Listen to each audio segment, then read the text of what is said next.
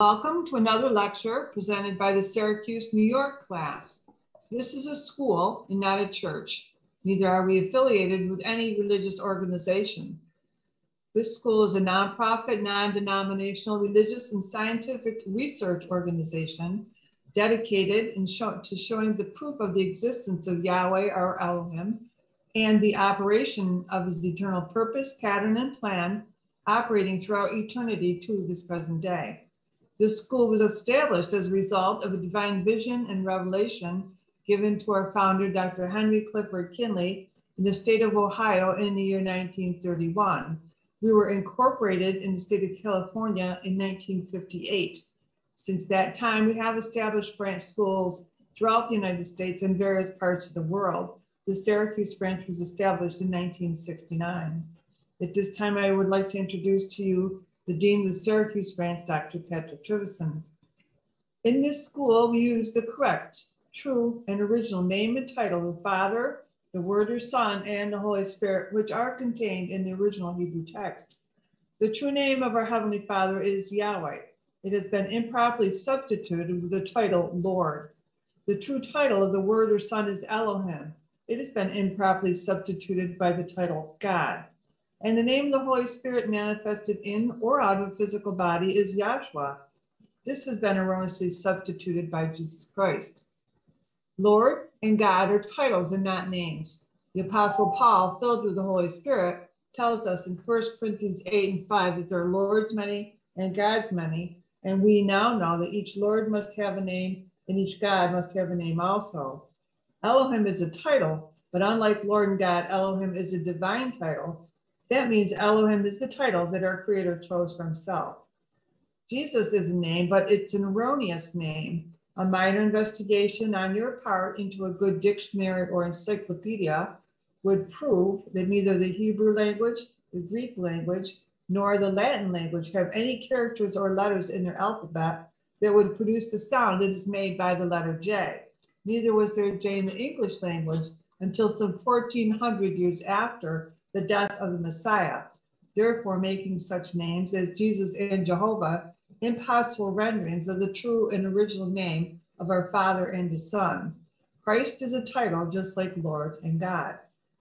Yahweh, our Heavenly Father, is pure spirit, and in this state, He is incomprehensible and inscrutable.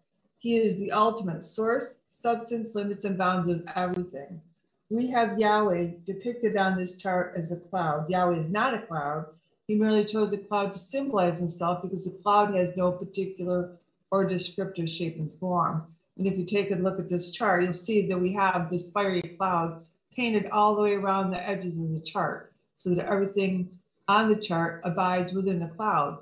In like manner, everything in the universe abides within the pure spirit state of Yahweh. Now, Yahweh, knowing that man cannot perceive of him in this pure spirit state, takes on shape and takes on form right within himself as Yahweh Elohim. This is the Word or Son, a super incorporeal being, that is, having the shape and form of a man, but without flesh and blood. This visionary shape and form can only be seen by a divine vision and only understood by a divine revelation. Later on, this self-same spirit manifested himself in a physical body and walks the earth plane as Yahshua Messiah, whom the world has come to know erroneously as Jesus Christ. Now there is only one name given unto salvation, and we must know that name. So the simple yet intelligent question that we should ask ourselves is, what was the name of our Savior during the time that he walked the earth plane? You can get a better understanding of his name and title by reading a preface to a Holy Name Bible. Also in this school, we teach by the divine pattern of the universe. We call it a divine pattern because this is Yahweh's pattern. After Yahweh led the children of Israel out of Egypt, and into the wilderness of Sinai, he then called Moses on top of Mount Sinai and revealed this tabernacle pattern to him in a vision. Moses was instructed to return to the wilderness of Sinai, build one exactly as he had seen in the mount. This tabernacle pattern consists of a most holy place, a holy place, and a court round about. These three compartments making up the one tabernacle pattern. In this school, we show proof how that everything is made and operates according to the structure and function of this threefold tabernacle pattern, and absolutely nothing escapes the pattern. Now, in this school, we have 10 primary constitutional objectives and aims, which are as follows. First is to help you find and know Yahweh, our Elohim, as he really is and actually exists. Second, to form a nucleus of universal brotherhood of humanity in Yahshua Messiah without distinction of race, nationality, creed, sex, caste, or color. Third, to investigate the unexplained spirit law, or so-called law of nature, and the powers latent in man. Fourth, to encourage and promote the study of the scriptures, comparative religions, psychology, philosophy, modern, practical, and occult science. Fifth, to extirpate current superstition, skepticism, and ignorance. Sixth, to learn, know, and understand the operation of Yahweh's eternal purpose through the dispensations and ages. Seventh, to discern and avoid being deceived by Lucifer, the serpent, the devil, the dragon, or Satan and his demons operating the mystery of iniquity on earth through the dispensations of time. Eighth, to earnestly contend for the common salvation and faith, which was once delivered unto the sons or children of Yahweh. Ninth, to make known that Yahweh from the beginning ordained there is no other name given among men whereby man can be saved, saving the name of Yahshua the Messiah. 10th, to inherit eternal life now in the kingdom of Yahshua Messiah, with the hope of immortal glorification in the newer state. Watch with his peace, and our slogan is speak the truth. I'd like to have this evening's meeting dedicated with a prayer by a member of the Ontario class, Dr. Sean Hudgenwardle. And our scripture readers this evening are Dr. Roxanne Rousseau from Green Bay and Dr. Dave Frankowski from our Oceanside class. And our scripture this evening is Ezekiel, the 8th chapter. Whenever you're ready, Sean. Thank you. Good evening, everyone. I'd like us all to bow our hearts and minds for a moment of prayer.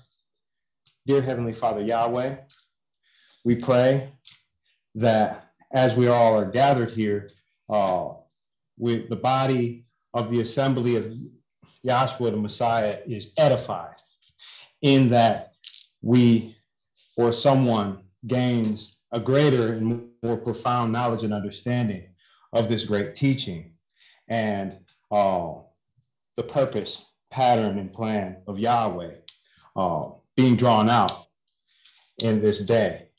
With those few words, I'd like to say hallelujah.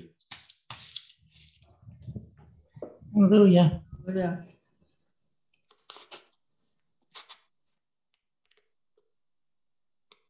I'll be reading Ezekiel 8 chapter. And it came to pass in the 6th year, in the 6th month, in the 5th day of the month, as I sat in mine house, and the elders of Judah sat before me, that the hand of Yahweh Elohim fell there upon me. Then I beheld, and lo, a likeness as the appearance of fire, from the appearance of his loins even downward, fired, and from his loins even upward, as the appearance of brightness, as the color of amber. And he put forth the form of a hand, and took me by a lock of mine head. And the Spirit lifted me up between the earth and the heaven, and brought me in the visions of Elohim to Jerusalem, to the door of the inner gate, that looketh toward the north, which was the seat of the image of jealousy, which provoketh to jealousy. And behold, the glory of Elohim of Israel was there, according to the vision that I saw in the plain. Then said he unto me, Son of man, lift up thine eyes now the way toward the north. So I lifted up mine eyes the way toward the north, and behold, northward, at the gate of the altar, this image of jealousy in the entry. He said furthermore unto me, Son of man, seest thou what they do? Even the great abominations that the house of Israel committed here, that I should go far from my sanctuary? But turn thee yet again, and thou shalt see greater abominations. And he brought me to the door of the court, and when I looked, behold, a hole in the wall. Then said he unto me, Son of man, dig now in the wall. And when I had digged in the wall, behold, a door. And he said unto me, Go in, and behold the wicked abominations that they do here.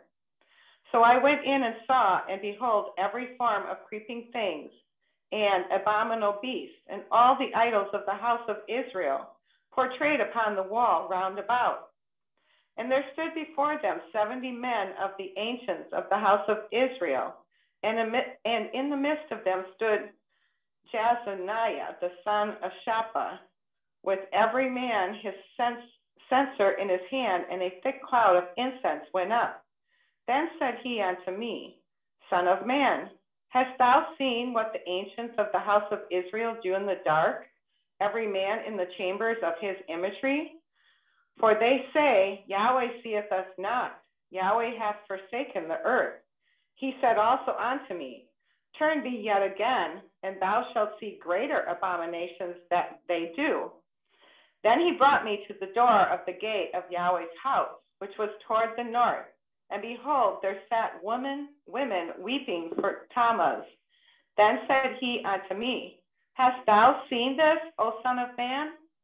Turn thee yet again, and thou shalt see greater abominations than these. And he brought me into the inner court of Yahweh's house. And behold, at the door of the temple of Yahweh, between the porch and the altar, were about 25 men, with their backs toward the temple of Yahweh, and their faces towards the east. And they worshiped the sun toward the east. Then he said unto me, Hast thou seen this, O son of man? Is it a light thing to the house of Judah that they commit the abominations which they commit here? For they have filled the land with violence, and have returned to provoke me to anger. And lo, they put the branch to their nose. Therefore will I also deal in fury. Mine eye shall not spare, neither will I have pity. And though they cry in mine ears with a loud voice, yet will I not hear them. That was Ezekiel, the 8th chapter. Thank you very much. And our first speaker, I'd like to introduce from the Syracuse class, Dr. Sharon Welch.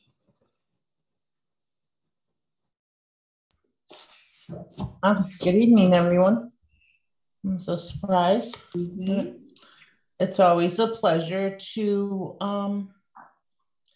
testify to the things that Yahshua has shown me since coming down to these classes.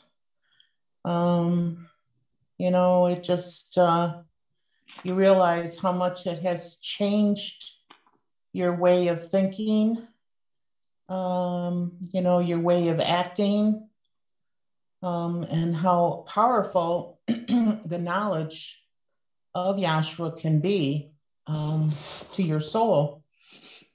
And, this is a school and it's not a church. We're not affiliated with any religious organization.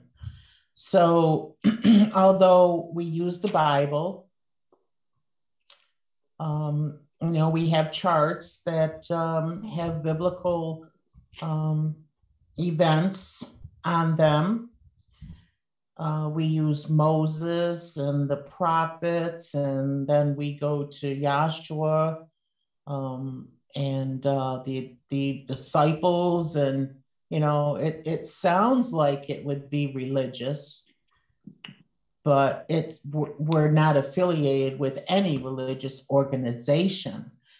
And that's the difference between us and the world, is that we don't, go to a church. We don't have ceremonies. Can I have the covenant chart, please? We don't, have physical worshiping. We don't have physical circumcision. We don't have a physical baptism. We don't have a physical supper. We don't have physical sacrifices. and we don't have physical ordinances or the 10 Commandments. We don't put that on ourselves or someone else for discernment. What we do is what we've learned is the purpose of the reason why Yahshua the Messiah came in the flesh. And that is a mystery among a lot of people out in the world. I mean, there's, 8 billion now, I think. And here we are down here, I've lost count of how many, are seeing the truth here down in this institute, in this school. It's not very many compared to the world. And it's a mystery that has been revealed to those that Yahshua has chosen to show his purpose to. And we need to, realize how powerful that is to your soul, and how that is going to be what is going to give you eternal life. So let me go back. I want to kind of work with this, just do a foundational lecture. Not going to work with the scripture reading, but I would like to set down a foundation of how what is going on here in Ezekiel, is happening down here at 2021, but the manifestation is different. So let me work with that, which to me, I didn't understand much of anything about this teaching until I realized the difference between a manifestation and a principle. I didn't realize that those two words never entered my vocabulary. Okay. I know I didn't have a very, large vocabulary coming down to the school. I wasn't that intelligent, let's put it that way.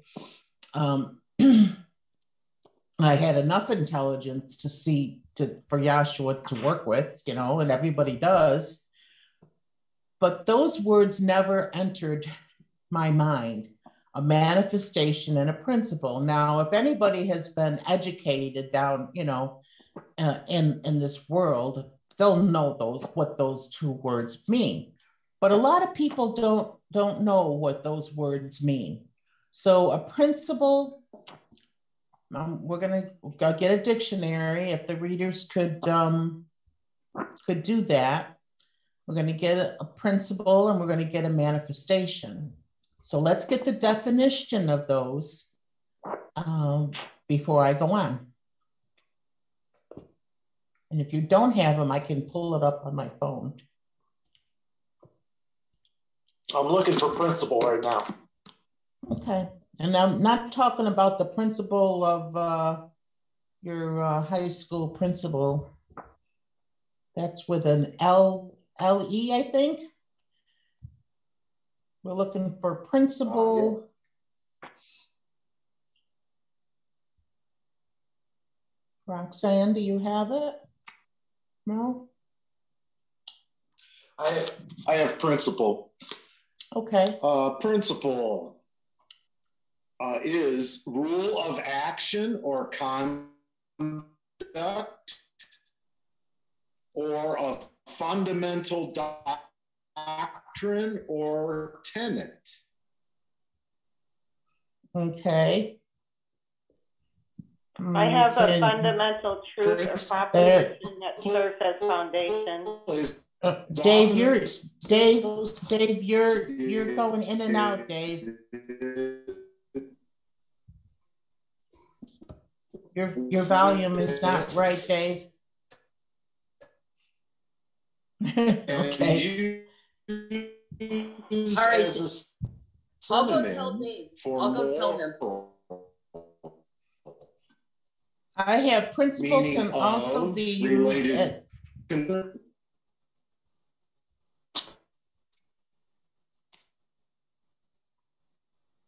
okay.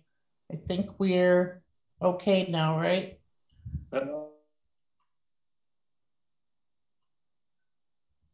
Roxy, can you, Yeah, I have a fundamental truth or proposition that serves as the foundation for a system of belief. okay, a fundamental proof. Say that again, please. A fundamental truth Uh-huh. or proposition that serves as the foundation for a system of belief. Okay, now that's principle with a PLE, not PAL. Principal, right. PAL is your high school principal. This is principle with ending with PLE. Correct. And it is, I have a general scientific or law that has numerous special applications across a wide field. So it's the and I also similar words is the truth. So a fact or belief that is accepted as true. So a principle is a fundamental truth, okay? And that's way different than a manifestation. So does somebody have manifestation? I have manifestation. Thank you, Roxy. An event, action, or object that clearly shows or embodies something, especially a theory or an abstract idea. Second definition, the action or fact of showing an abstract idea. Showing, it's showing something. So in other words, the manifestation is showing in a physical sense the principle of what you're trying to show. Right. You can't really see a principle. You know, you can't go down to the store and buy truth.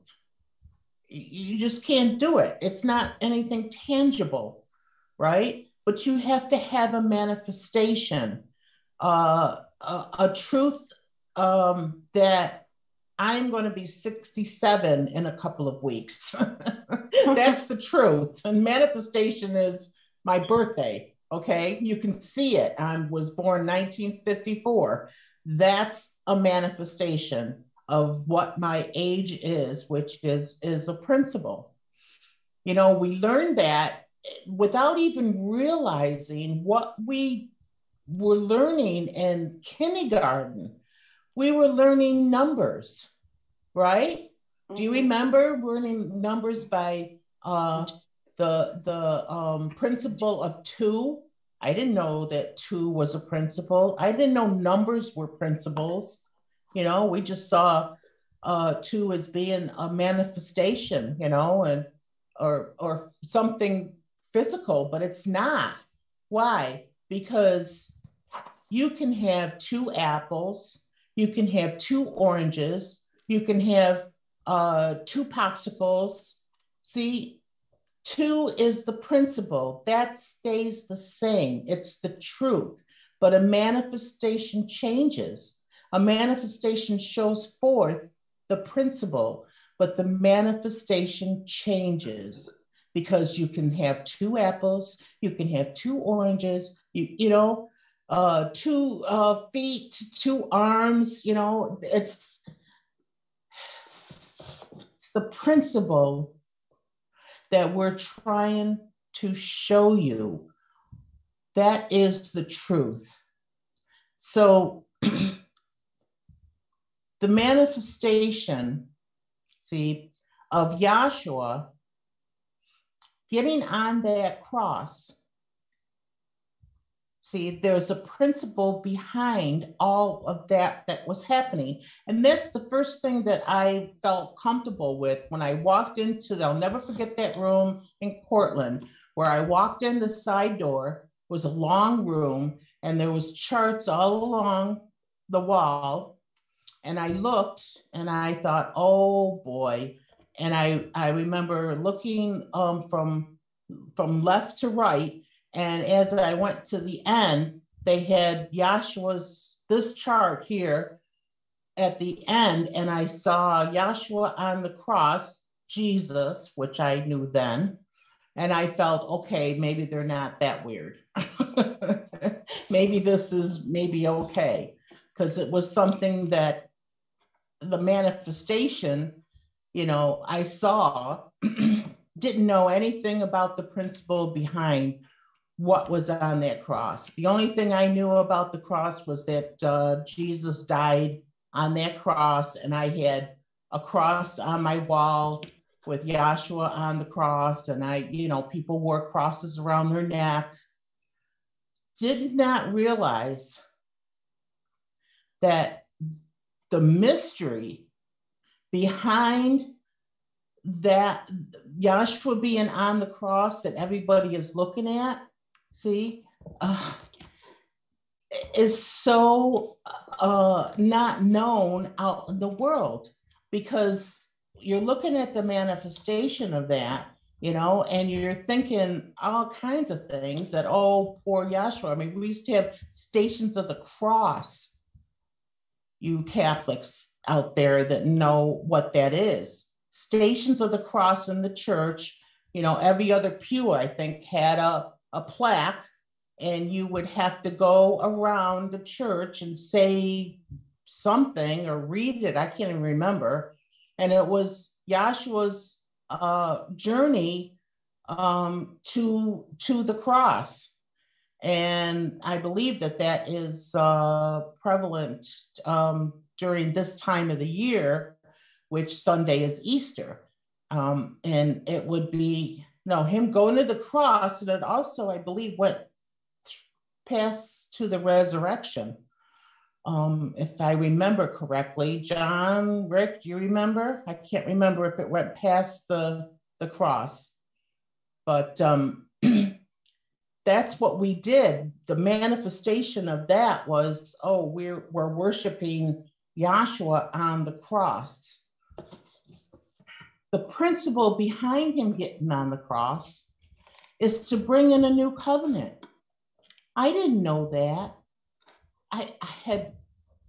That never entered my mind. Never. I did not even think that there was an old covenant, let alone a new covenant. We just went about doing what we're told to do, and that's all. That, you have to do the Stations of the Cross a certain time of year, which I believe is Easter. And so we just did it. Didn't have much meaning behind it. It was a manifestation.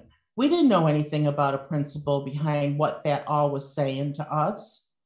See, but now we can get Yahshua's journey from his birth all the way to past the cross and to his resurrection and to the glorification and to the outpouring of the Holy Spirit. And we can see all of these manifestations that he went through, and we can see the principle behind it and what it really means to us today, and not what it meant back then, and leave it there. That's not what it's all about. He did all of that so that he could, that we can see that he is the Savior, that he has come to save your soul. And we are without a shadow of a doubt that that's what he did. Now, I didn't even realize, back then, just looking at a manifestation of what he did, that it really meant anything to me, or to my soul, or that I even had a soul. I didn't know I had a soul. Most people out in the world don't even realize that they have a soul, let alone that it needs to be saved. We just look at the physical body and we think we have a physical life and a physical body. And when it dies, we don't know what's going to happen, but we're just going to live life just live the manifestation and not look at the principle behind what is happening. You know, out in the world, there's so many manifestations that Yahshua's still working with principle of manifestation. Don't think that it's gone, you know, just because he's gone. And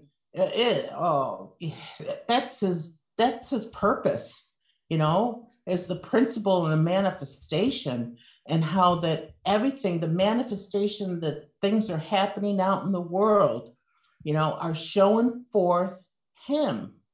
The principle is always showing forth Yahshua or Yahweh. It's not showing forth you and your physical life.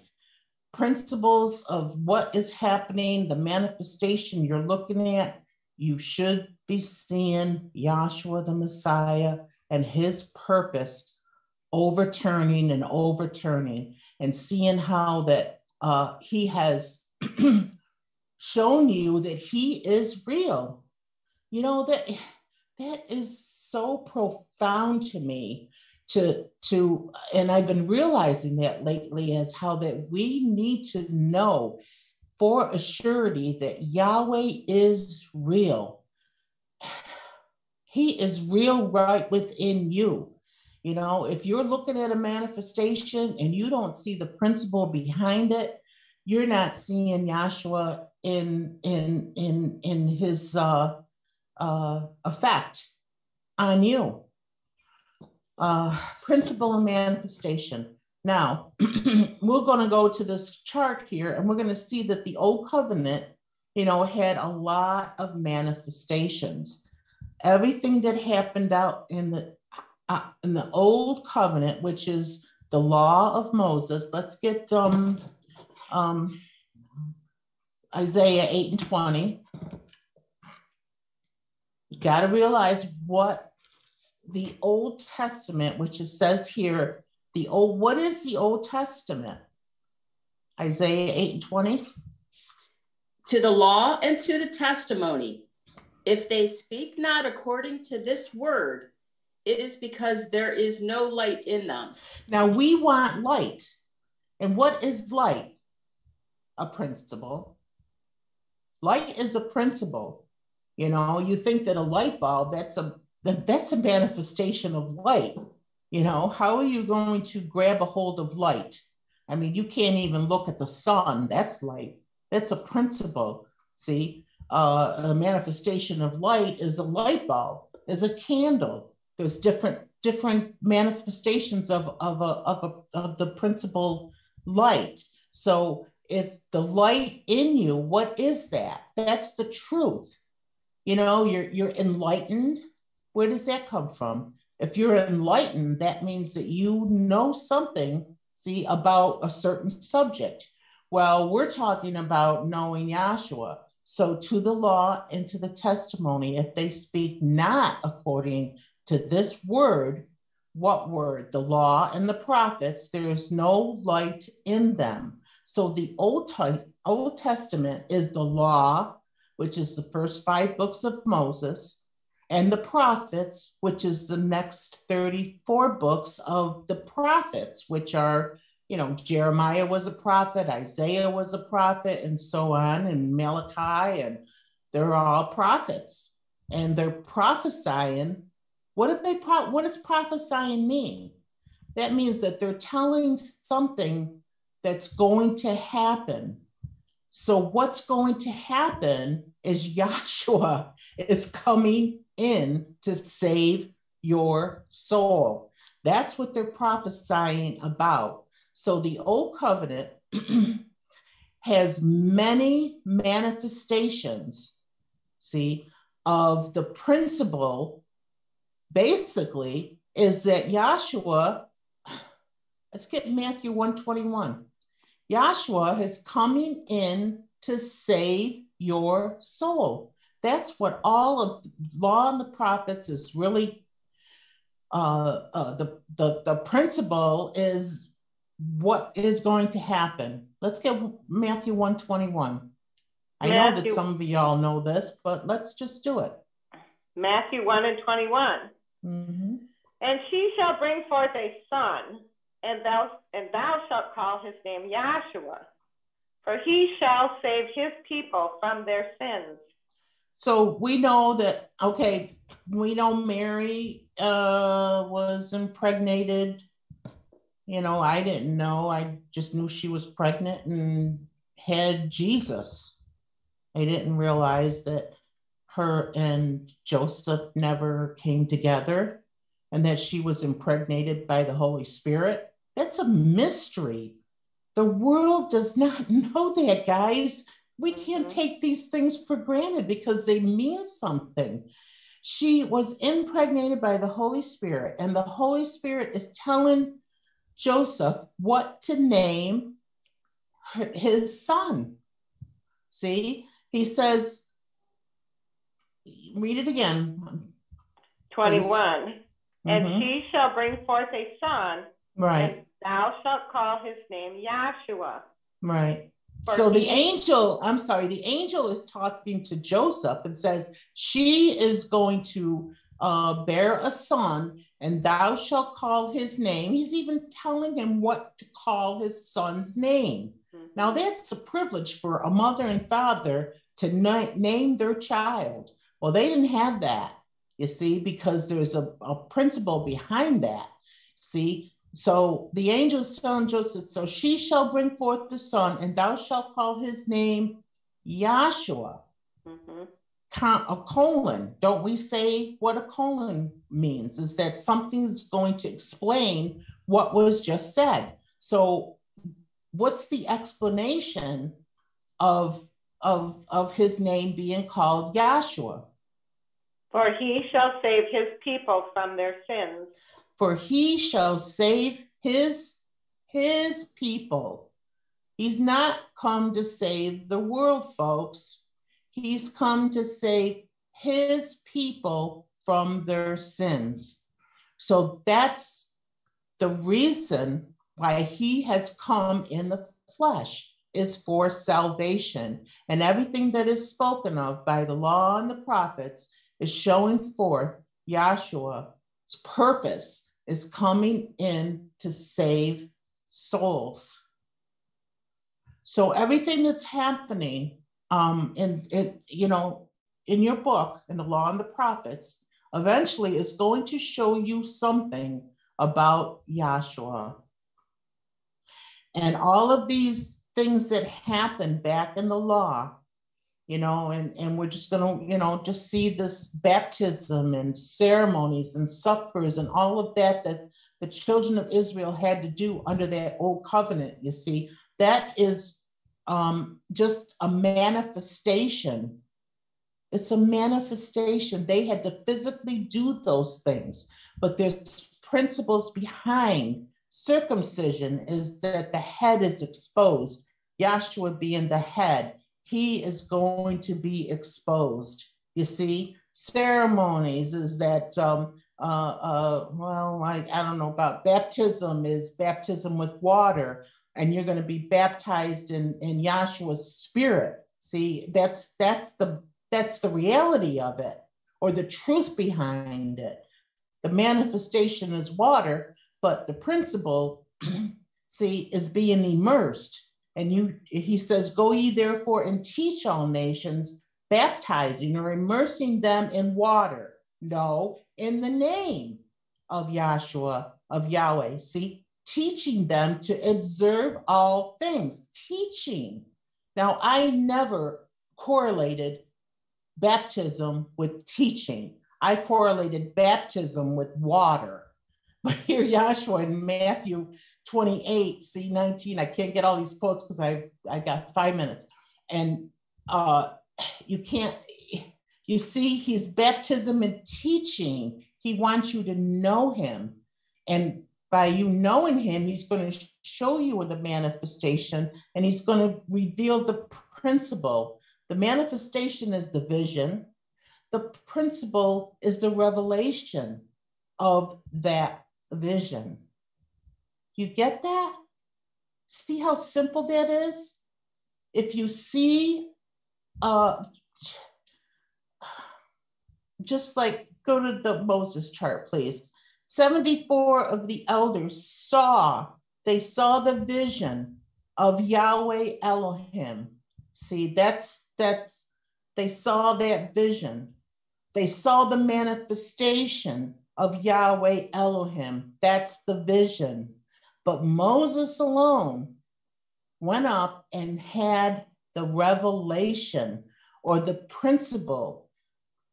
The 70 elders saw the manifestation of Yahweh Elohim. Moses saw the principle or the reality or the truth of Yahweh Elohim and how that he is the pattern and blah, blah, blah, blah, blah, blah. You see, he saw more than what the 70 elders saw. So that manifestation is way different than the principle, because you can't get the revelation without the principle being revealed to you. And that's what we get when we come down here and hear the truth, because you in Hebrews, you have to hear the truth. You have to hear the gospel, which is your salvation, 1 Corinthians 15. You need to hear the gospel, and the gospel is the death, burial, and resurrection. Death, burial, and resurrection are manifestations. You get the manifestation, you see the principle behind the death, you see the principle behind the burial, you see the principle behind the resurrection. And then if you get the principle, you get the revelation, then you see how that is working within you. And that is your salvation, because it is Yahshua in you that is your salvation, your only hope of glory. It's only, you see, you're not going to get it any other way.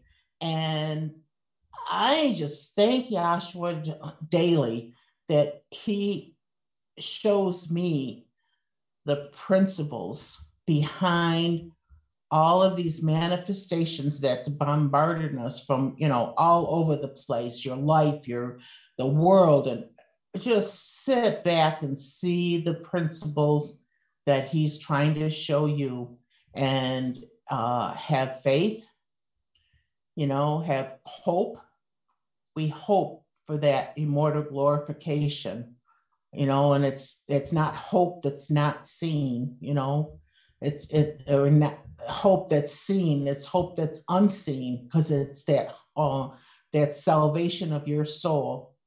And with that, I hope I laid a pretty good foundation. I don't know, but whatever came out was what came out. And I just give all glory and honor to Yahshua the Messiah.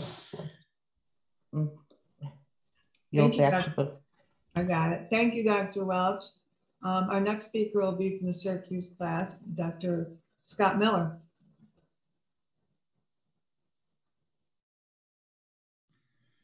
Good evening, class. Good evening, Scott.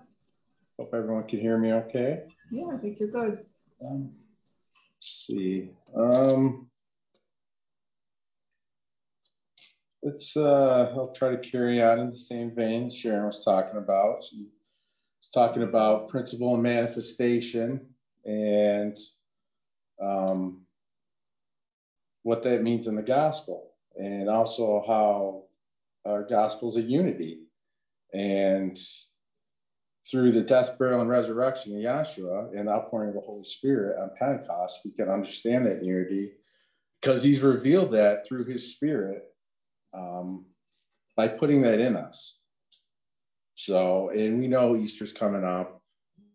It's the Hebrew Passover, according to the Jewish calendar recently.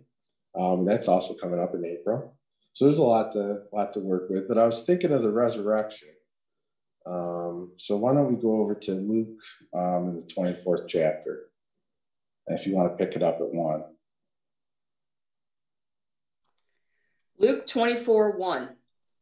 Now upon the first day of the week, very early in the morning, they came unto the sepulchre, bringing the spices which they had prepared, and certain others with them. Right, because when they went, they were expecting a body to be there, honestly. if they were expecting him to be resurrected, then they wouldn't have brought spices and stuff because they were planning on finding a stinky body. So, and you're supposed to prepare the body under Jewish tradition as soon as possible after death. Go ahead. And they found the stone rolled away from the sepulchre, and they entered in and found not the body of the Messiah. And it came to pass, as they were much perplexed about this, behold, two men stood by them in shining garments. And as they were afraid, they bowed down their faces to the earth and said unto them, Why seek ye the living among the dead? He is not here, but is risen. Right. See, he is risen. And he told them that what was good, that's how it was going to be. And if you go back to like the Passover in Exodus, what happened didn't they have to totally consume the bread? There was nothing left. So when they're eating, not the bread, but the lamb, they had to totally consume the lamb. And they also had unleavened bread, which means he hadn't risen yet. So, and the Jews to this day, they were talking about on the news the other day how people were trying to get all the bread out of their house because it had leaven in it. It's not even realizing they're doing that stuff. And it's pointing to the Savior Yahshua because he hadn't risen yet back then under the old covenant. But see, now he had risen. So, and there was going to be nothing in that tomb because that lamb had to be totally consumed. So it's just one of those things that he had to fulfill. Keep reading. 6, he is not here, but is risen. Remember how he spoke unto you when he was yet in Galilee, saying, the Son of Man must be delivered into the hands of sinful men and be crucified, and the third day rise again. Right, but see, they weren't hearing that. Keep reading. And they remembered his words and returned from the sepulchre and told all these things unto the 11 and to all the rest. Mm-hmm. It was Mary Magdalene and Joanna and Mary, the mother of James, and other women that were with them who told these things unto the apostles. And their words seemed to them as idle tales, and they believed them not. See, their words seemed to them as idle tales, and and that's having unbelief is a serious thing in the gospel. You don't want to be caught having unbelief. That's how Israel was broken off because of unbelief, and why they weren't allowed to enter into Canaan's land because of unbelief. And see, but you can't just have that's one of the mysteries of this gospel is you just can't have you think you believe and you think you have faith and you think you understand, but until he opens your understanding and shows you and is in you, then you really can't have that faith. You can't have that belief because he has to be in you to have it. So I guess keep going. 12. Then arose Peter and ran unto the sepulchre, and stooping down, he beheld the linen clothes laid by themselves, and departed, wondering in himself at that which was come to pass. And behold, two of them went that same day to a village called Emmaus, which was from Jerusalem about 80 furlongs. And they talked together of all these things which had happened. Mm-hmm. And it came to pass that while they communed together and reasoned, Yahshua himself drew near and went with them. But their eyes were holden that they should not recognize him. Right. So now Yahshua's he's right there with them. And now, of course, they knew what he looked like, right? It's not like they didn't know who he was, but according to the scriptures here, they didn't know who he was. They weren't even thinking that in their mind, he was dead and gone. He wasn't coming back. So they're not even thinking. So when they see him, of course, he resurrected his spiritual body. He didn't resurrect a physical body like the world believes. See, he's a quickening spirit. And so, but it also says that Yahshua was restraining their eyes. Keep reading. And he said unto them, what manner of communications are these that ye have one with another as ye walk and are sad? And can you read 16? Sure. 16, but their eyes were holden that they should not recognize him. Right. So their eyes were holden, or my margin, the translator says restricted. Right. Or restricted, that they should not. See, that's just, we will just read right over that. And see, that's the power of Yahshua right there. See, you can't, we would read over that, and everyone does, but that's like, something like that is highly important, because it shows who's running the show here. It shows, and that's how predestination works. That's how everything works. Yahshua's got it all under control. They didn't know him because he didn't allow them to recognize him. He restrained their eyes. They should not know him. That wasn't by accident. It wasn't time yet. It was before Pentecost. And see, they were only allowed to understand some things on a temporary basis. See, but now after Pentecost, we're, the times those times of ignorance, Yahweh winked at, but now he's not winking anymore. See, we're supposed to know and understand, through his grace in this new covenant, by having the Holy Spirit placed within us, not of any works of righteousness that we've done on our own, but it's through grace. But see, their eyes were holding it. They wouldn't know him. Keep reading. 17, and he said unto them, what manner of communications are these that ye have one with another as ye walk and are sad? Right, because he knows how they're feeling. Read. And the one of them, whose name was Cleopas, answering said unto him, art thou only a stranger in Jerusalem, and has not known the things which are come to pass there in these days? Right, it's basically saying, have you been living under a rock? You not know what's been going on during this? You know how this guy said he was the Messiah, and how he got crucified and put to death in front of Rome and all of Israel, and the leaders put him to death? Read. And he said unto them, what things?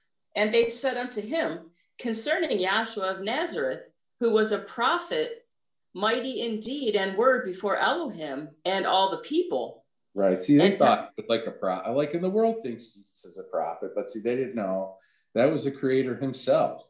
Right. That's why he was able to restrain their eyes. That's why he's able to resurrect. That's why he's, like it says in Hebrews, I think it's 12:2, looking unto Yahshua, the author and finisher of our faith. See, he's running this whole show, and hopefully when I'm done, time willing, you'll be able to see that. But okay, keep reading here. So he's asking them, and they're going to explain how they looked at things in Israel. See, they thought that Yahshua and the Jews to this day are waiting for the Messiah to come back to restore physical Israel. See, it was never about physical Israel. It's about spiritual Israel. And they felt that the Messiah was going to restore Israel to a great nation. And then the tabernacle or the temple will be rebuilt and reinstituted and they believe, a lot of Jews believe this stuff to this day, that Jesus is going to come back, or the Messiah is going to come back to Jerusalem. And wherever your bones are, they're going to roll through tunnels, and everything's about physical Israel. But see, we know that's just, it's about spiritual Israel, which is the bride, which is us. So keep reading. 20. And how the chief priests and our rulers delivered him to be condemned to death and have crucified him. And we hoped that it had been he who should have redeemed Israel. And right. besides, we hoped, I'm sorry to interrupt, but I just want to break some of this down. But we hoped or trusted that it had been he which should have redeemed Israel. So they were upset that he didn't redeem. Of course, he did redeem. He's redeeming spiritual Israel spiritually. But he set up the physical covenant first to show that how the physical was going to reveal the spiritual covenant. Keep reading. And besides all this, today is the third day since these things were done. Yea, and certain women also of our company amazed us, who were early at the sepulchre. And when they found not his body, they came, saying that they had also seen a vision of angels who said that he was alive. Right, so the angels were there. They showed him a vision, that's how anyone has an understanding, is having a vision. Keep reading. And certain of those who were with us went to the sepulchre and found it even as the women had said, but him they saw not. Then he said unto them, O fools and slow of hearts to believe all that the prophets have spoken. Ought not the Messiah to have suffered these things and to enter into his glory? Right. So he's just telling them, we call that scripture, Luke 20, we can go over to the 44, where he's showing how everything that he had done, everything that Yahshua had set up in the law and the prophets was to show forth him coming. It wasn't that he was going to redeem physical Israel. They were completely looking at it wrong, as the world does to this day. And he explains why all those things were, why he set up a principle and manifestation, why he set up a physical way to worship, why he set up a tabernacle. All the principles in the tabernacle, if you look at the tabernacle, if you can pull up the body tabernacle chart, and we could just go through, like if you start in the gate in the outer court, and you have the brazen altar, then you have a principle of the death, and with laver, burial, and the oil, resurrection. You have death, burial, resurrection, or blood, water, and spirit. And you have, he was a sacrificial, he was the lamb, he was a sacrifice.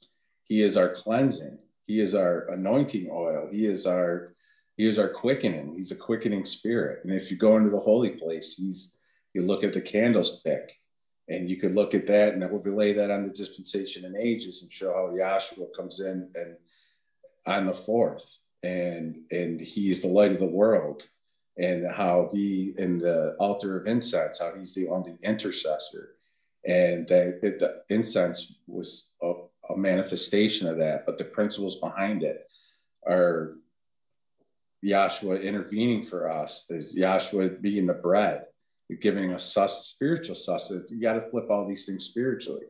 And light as illumination or understanding or life. Bread, sustenance. It's not about the physical act of eating bread or the physical act of lighting candles or burning incense and smelling it. And see, that's what the mystery of iniquity. He can't see the spirit. He just wants to see, he sees the physical. So when you walk into church, that's all you're inundated with is physical things that hit your senses and try to throw you off the mark, But it's been a spiritual covenant for 2,000 years, and everyone missed it. They missed his resurrection. They missed Pentecost.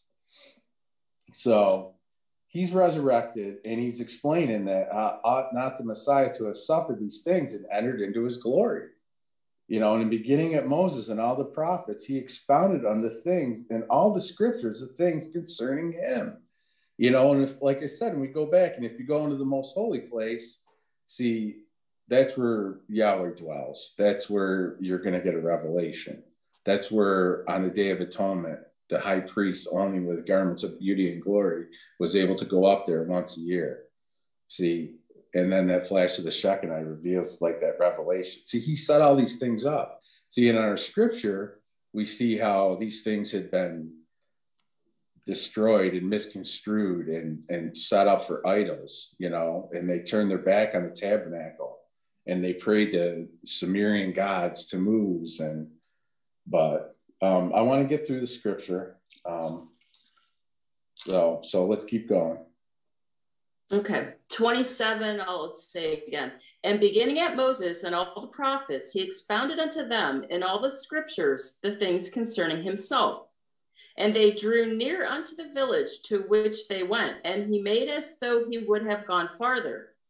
But they constrained him, saying, Abide with us, for it is toward evening, and the day is far spent. And he went in to tarry with them.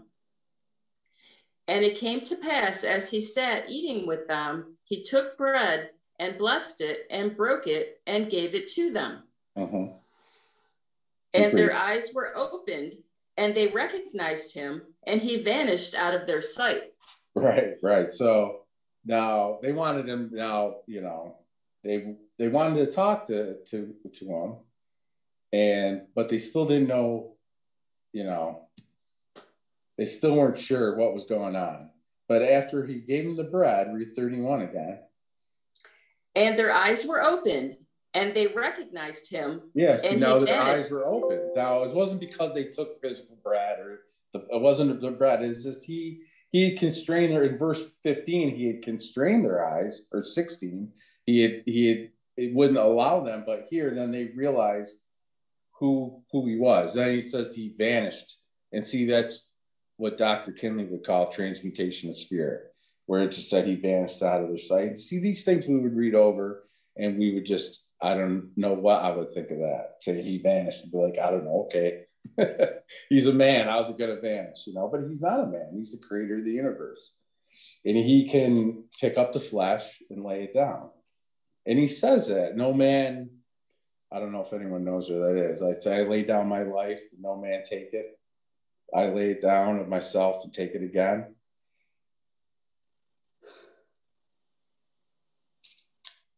Does anybody know where that is? John, I think maybe.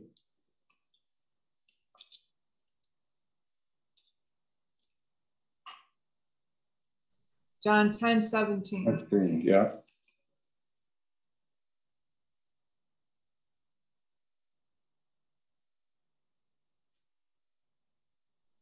John 10:17.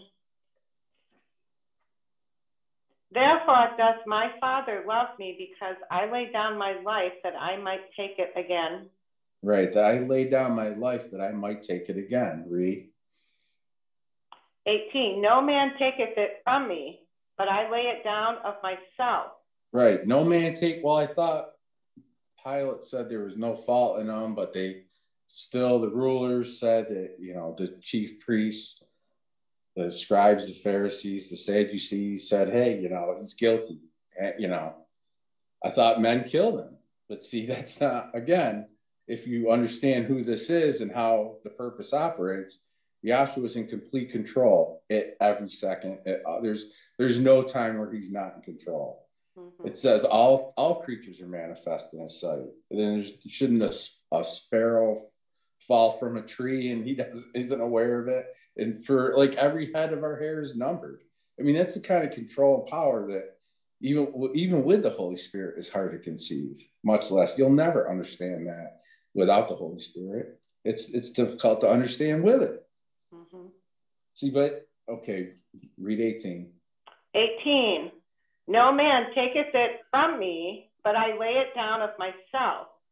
I have power to lay it down, and I have power to take it again. This commandment have I received of my Father. Right. He's received it from his Father, that he can lay it down and take it again. And see, that's what he did. When it was time, see, he died on the Passover. That Last Supper was the last Passover supper. So he died on Passover for the Jews, and right on time, he was that sacrifice. Not a minute too soon, not a minute too late. Okay, let's go back to Luke 24. 32. Sure. And they said one to another, did not our heart burn within us while he talked with us along the way and while he opened to us the scriptures? And they rose up to the same hour and returned to Jerusalem and found the 11 gathered together and those who were with them, saying, Yahshua is risen indeed and hath appeared to Simon. And they told what things were done along the way and how he was known to them in the breaking of bread. Right, so we're spread around that Yahshua was resurrected and what's going on. See, so he had disappeared. Now he's going to show back up again. Keep reading. And as they thus spoke, Yahshua himself stood in the midst of them and saith unto them, Peace be unto you. See, now he was gone before. He just said he disappeared. Now he's standing in the midst of them. He's just showing back up again. You know, he's laying it down and picking it up, and he can transmutate spirit. He did it at the Mount of Transfiguration, which we don't really have time to get, I don't think. Well, just keep reading. 37. But they were terrified and frightened and supposed that they had seen a spirit. Right. So they were terrified and frightened. So Yahshua knew that they were. And they had, like, he wasn't in a physical form. So they knew that someone who just came in through the door that way, that, you know, just showed up, that it, you know, they were scared. So he tried to make them less scared. So keep reading. And he said unto them, why are ye troubled? And why do thoughts arise in your hearts? Right. Why? You know they're troubled. Why are you thinking things? You know, he knows he can read their mind. Read. Behold my hands and my feet, that it is I myself. Handle me and see. For a spirit hath not flesh and bones, as ye see me have. Right. And so this is a difficult thing, because a lot of Christians will point to this and say, well, see, he's eating, he eats broiled fish and honey after, and see, but that's, you know, that's not how the scriptures bear out. And he has the ability to, again, appear and look like he's doing things for their sake, so they wouldn't be scared or they wouldn't be shaken, because he knows that they were troubled. So he's trying to, you know, sort of be human for him, but he's a spirit. And it says that, and it explains that in Corinthians. And again, you're pretty much, I guess, read a little bit more down. And when he had thus spoken, he showed them his hands and his feet. Mm-hmm. And while they yet believed not for joy and wondered, he said unto them, have ye here anything to eat? And they gave him a piece of a broiled fish and a honeycomb. And he took it and did eat before them. And he said unto them, these are the words which I spoke unto you while I was yet with you, that all things must be fulfilled, which were written in the law of Moses and in the prophets and in the Psalms concerning me. Right. And that's the big, he wants them to see that all the things that were done in the law and the prophets were done concerning him. And that was all about him. And that it wasn't about him restoring Israel back to its former glory. It was about him building spiritual Israel. I guess let's go over to 1 Corinthians, in the 15th chapter, because it picks up some of this, how the resurrection works.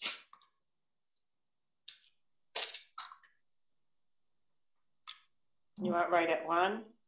No, 1 Corinthians 15 and 35. Okay. 1 Corinthians 15 and 35. But some men will say, how are the dead raised up? And with what body do they come? Right. Now, that's a valid question, right? We want to know some of those same things, like, you know, if someone's buried or through the resurrection that Yas was talking about, what body are you going to have?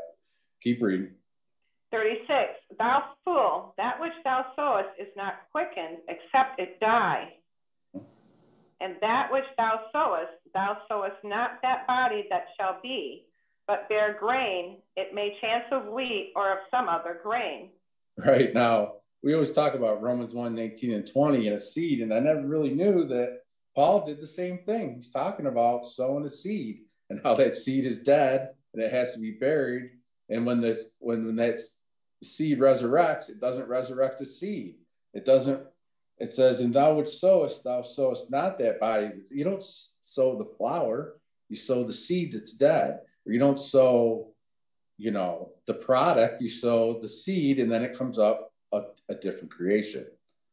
You know, some things, they're little tiny seeds, and what comes out of them, like a mustard seed, or, you know, some of these giant trees from a little pine cone, like a giant redwood can come out of that. It's amazing. But see, you don't plant a redwood, you plant a seed. Mm-hmm. It seems easy and simple, but there's a change in the resurrection. The body's different, you know, and we look at that. Best example is the butterfly. You know, what a new creature that is, how beautiful it is, how that change it goes through. So, and Yahshua did the same thing. Keep reading. 38. But Yahweh giveth a body as it hath pleased him, and to every seed his own body. All flesh is not the same flesh, but there is one kind of flesh of men, another flesh of beasts, another of fishes, and another of birds. There are also celestial bodies and bodies terrestrial. Right, because that's why there's fish, there's birds, because there's angels, there's different things in the creation that these things are pointing to. Read. But the glory of the celestial is one, and the glory of the terrestrial is another. There is one glory of the sun, and another glory of the moon, and another glory of the stars. For one star differeth from another star in glory. So also is the resurrection of the dead. It is sown in corruption, it is raised in incorruption. It is sown in dishonor, it is raised in glory. Right. It is sown in weakness, it is raised in power. It is sown a natural body, it is raised a spiritual body. There you go. It's right there. It is sown a natural body. And this is talking about Yahshua. And then he goes in and he compares Adam, the first Adam, and Yahshua and stuff. Keep reading. There is a natural body and there is a spiritual body. And so it is written, the first man, Adam, was made a living soul, and the last Adam was made a quickening spirit. Yahshua was that last Adam, was made a quickening spirit. See how he's saying that how the law and the prophets and these events that happen in the Bible, like with Adam and Eve, that people think didn't happen, were made up. See, they're important because they show how these things work, how one was set up to be a type and a shadow, and Yahshua was going to come in and fulfill that and be the spiritual example of that and be in our hearts and minds so we'll understand in our tabernacle. See, the world just takes elements of the tabernacle and drags it on the other side of the cross, and they label it the new covenant when they're really doing the old covenant. There's nothing spiritual about the way the world worships. They don't understand how it works. Just like they don't understand how Yahshua raised the spiritual body. They think he raised the physical body. But see, our resurrection is, if you're worried about a physical resurrection, you're in the wrong place. That's not going to happen, because we're coming up on a universal revelation of Yahshua. Everything's going to be burned up in his sight.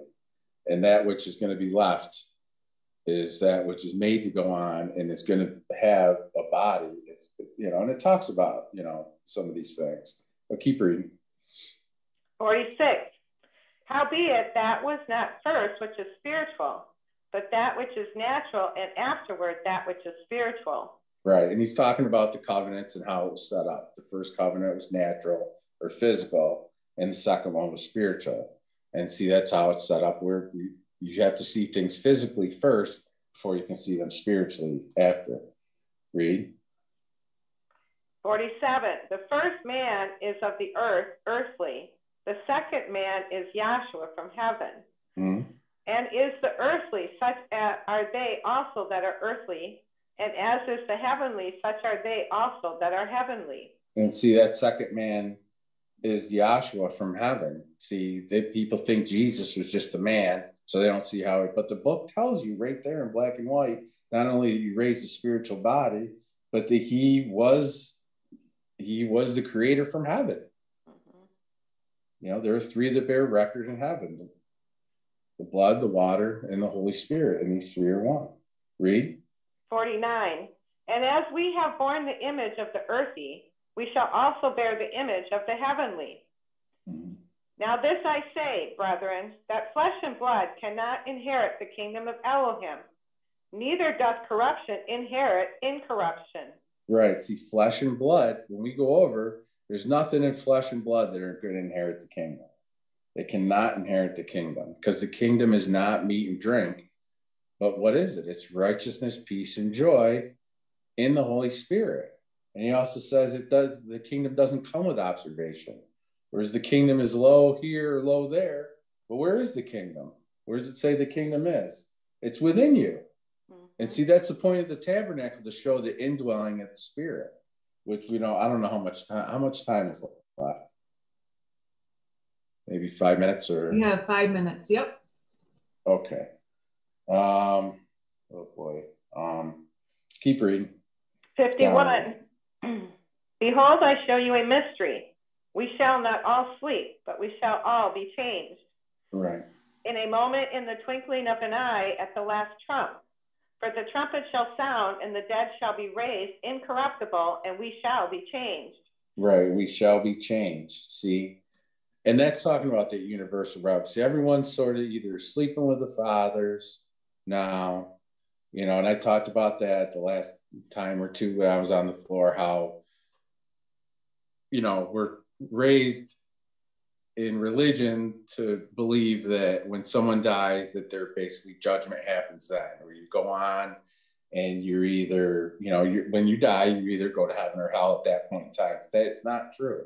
No one, we're still in the judgment now while we're in the flesh. We're still fighting for souls. Souls are still being sealed, and those souls that are sealed, they're waiting for that day of redemption to go on and to have that immortal glorified body that was coming up. That's we're going to have. We're going to be like him. See, and we're going to be changed. And we got to be changed already. That's the reality of it. You got to be changed now in this covenant. You're sealed in this covenant now. Once you die or in the afterlife, it's too late to know your creator. You have to know your creator now. Well, I think I'm going to end it there. I hope somebody got something out of that and it wasn't too confusing. And all praise to Yahshua. Thank you. Thank you, Dr. Miller. Our next speaker is the Dean of the Oceanside Branch, Dr. Dennis Volpe. I want to say good evening to everyone. I have to say that this subject that was expressed here by the first two speakers was very thought-provoking, and as far as I was concerned, I thought they did a beautiful job. Dr. Dennis Volpe? Yes, can you hear me? Hello? Can you hear me?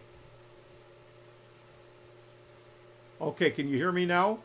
Yep, now I can hear you. I'm sorry, I unmuted my microphone, forgot to unmute the the Zoom position there. I'm sorry. Oh. Okay. All right, as I was saying, and I'll repeat, I thought the first two speakers did a marvelous job, and there was a lot of thought-provoking, stimulating points that were made by both speakers. And my mind is just flooded with different ways that we can carry this on. And so I hope to pick up from a couple of points from both of the first two speakers. Now, let me start out by saying this. Being raised a Roman Catholic, and I was involved in, I went to parochial school when I was a kid. We were told that when we die, that our body goes out there to the cemetery, and at the end of the world, that our soul would be reunited with the body, that the body would come up out of the ground, and our soul then would be reunited with the body. Now, when I walked into class, and I remember learning from the things that were being taught that were given to us by the founder, and he pointed out that the resurrection is not reconstituting your physical body, but that you're being prepared to receive a new body, which is what Scott just got done working with there, and how we're going to receive an immortal, glorified body, which is one of the aims of our organization. That really struck me because of the fact that it made more sense to me of why would you want to be reconnected to your body, especially if you weren't happy with the body that you have had while you've been in the flesh. Now, we have to understand that Yahweh has laid out for us a roadmap and a way to comprehend what the reality of the resurrection is and how it's going to work. Now, the resurrection, ladies and gentlemen, that Scott was just got done laying down the groundwork for is the resurrection of the inner man. And what I want to talk about for a minute is Yahweh's purpose and how it's going to function and operate in regards to the resurrection. Now let's go over to Romans for a minute, the 8th chapter. And let me see where I want to go here. I want to go to Romans 8, and let's see here. I want you to pick up where it talks about the creature being created.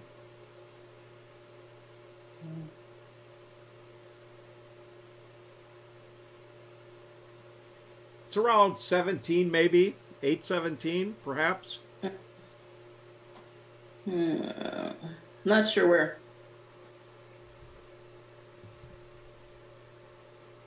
Try 19. Didn't find it 19? yet? Go ahead. Somebody said, all right, Romans 8 and 19.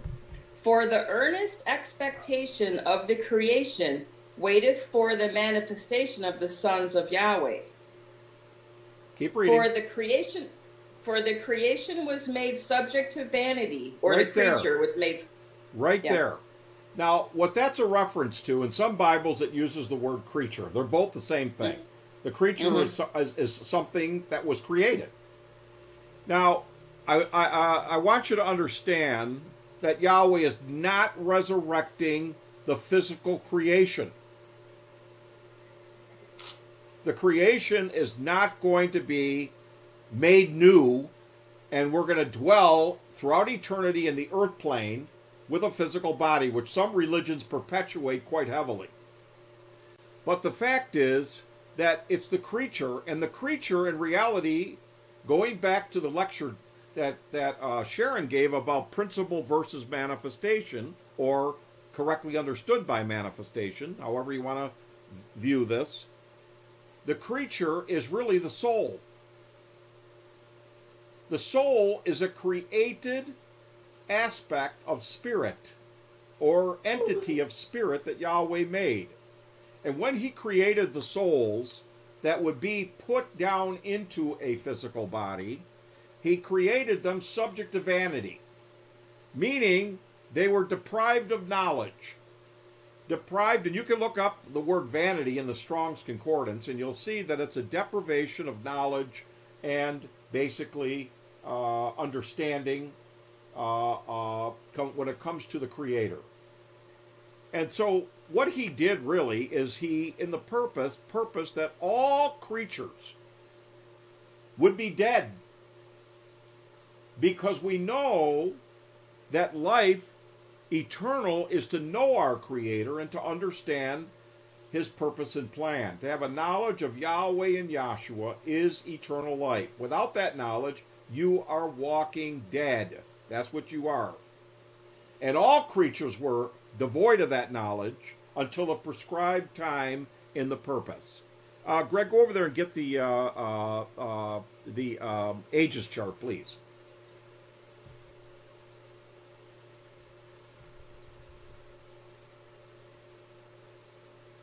All right, yeah, get if you wouldn't mind. Now, if you look at the first age there, the physical creation and the angelic, what we have is the creatures being created at that point, both angel and man. And their souls, both angel souls and the souls that were in us, were a creation that Yahweh had preordained and destined unto the fulfillment of a purpose, which we know the purpose is salvation.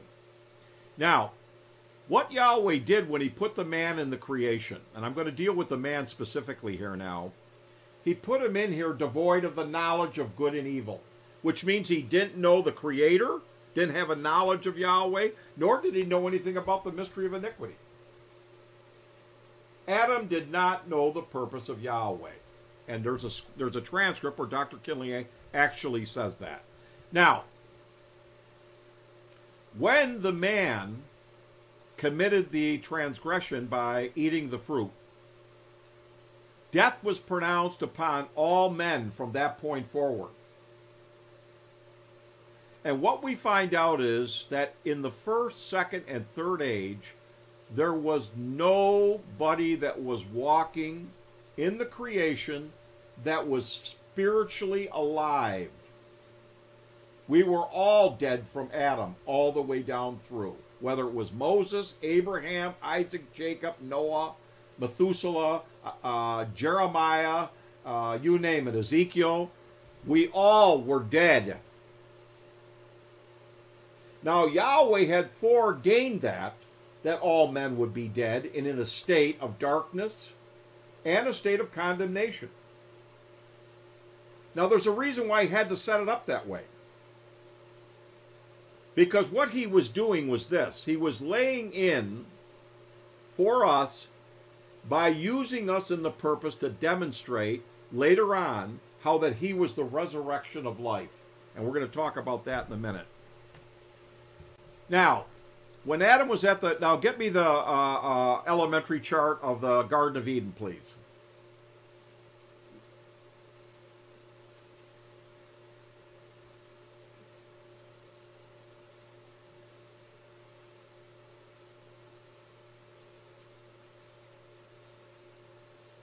Now, what we got here in this first plate here, the transgression plate, what we have is that Yahweh is setting up something here. Now, I remember Dr. Kinley talking about how that he had listened to a minister one Sunday morning on one of the TV evangelists talking about how God was sitting back watching Adam in the Garden of Eden when he was there at the tree, and waiting to see what Adam would do, whether he would eat that fruit or not, and that when Adam ate the fruit, he broke God's heart. That's the way this minister had portrayed it. And I remember Doc telling me about it. He said, now that ain't the way it is. He said, Yahweh set that man up the fall 3 days before he was even created. And I don't have a long time to go into all this, but I'll just run this quick. He talked about in the 7 days account that Moses gives in the book of Exodus, that is now in the book of Genesis. On the 3rd day, there was the seed of vegetation that was brought into the earth, and in there it specifically states that seed shall yield seed after its own kind. Now, the first commandment that Yahweh gave to Adam was to be fruitful and multiply. That was before he was told not to partake of the tree of knowledge of good and evil. Now, Dr. Kinley said to me, he said, now, if they were able to recognize how the purpose works, they would know that when Yahweh used the term to be fruitful, they could refer right back to the 3rd day when the fruit trees, who had to bear offspring in a process where the fruit had to die, that is to say, fall away from the tree, be buried in the ground, and then a new tree would come forth after that death and burial. And that's the way Yahweh set up the creation, for fruit to bear offspring after its own kind. Now, if they knew that, he said, they would recognize that when Yahweh told Adam to be fruitful and multiply, that the same process that he did in the 3rd day would apply to Adam. Because if you remember, when Yahshua healed the blind man, the man saw a vision, and he said that men walk as trees.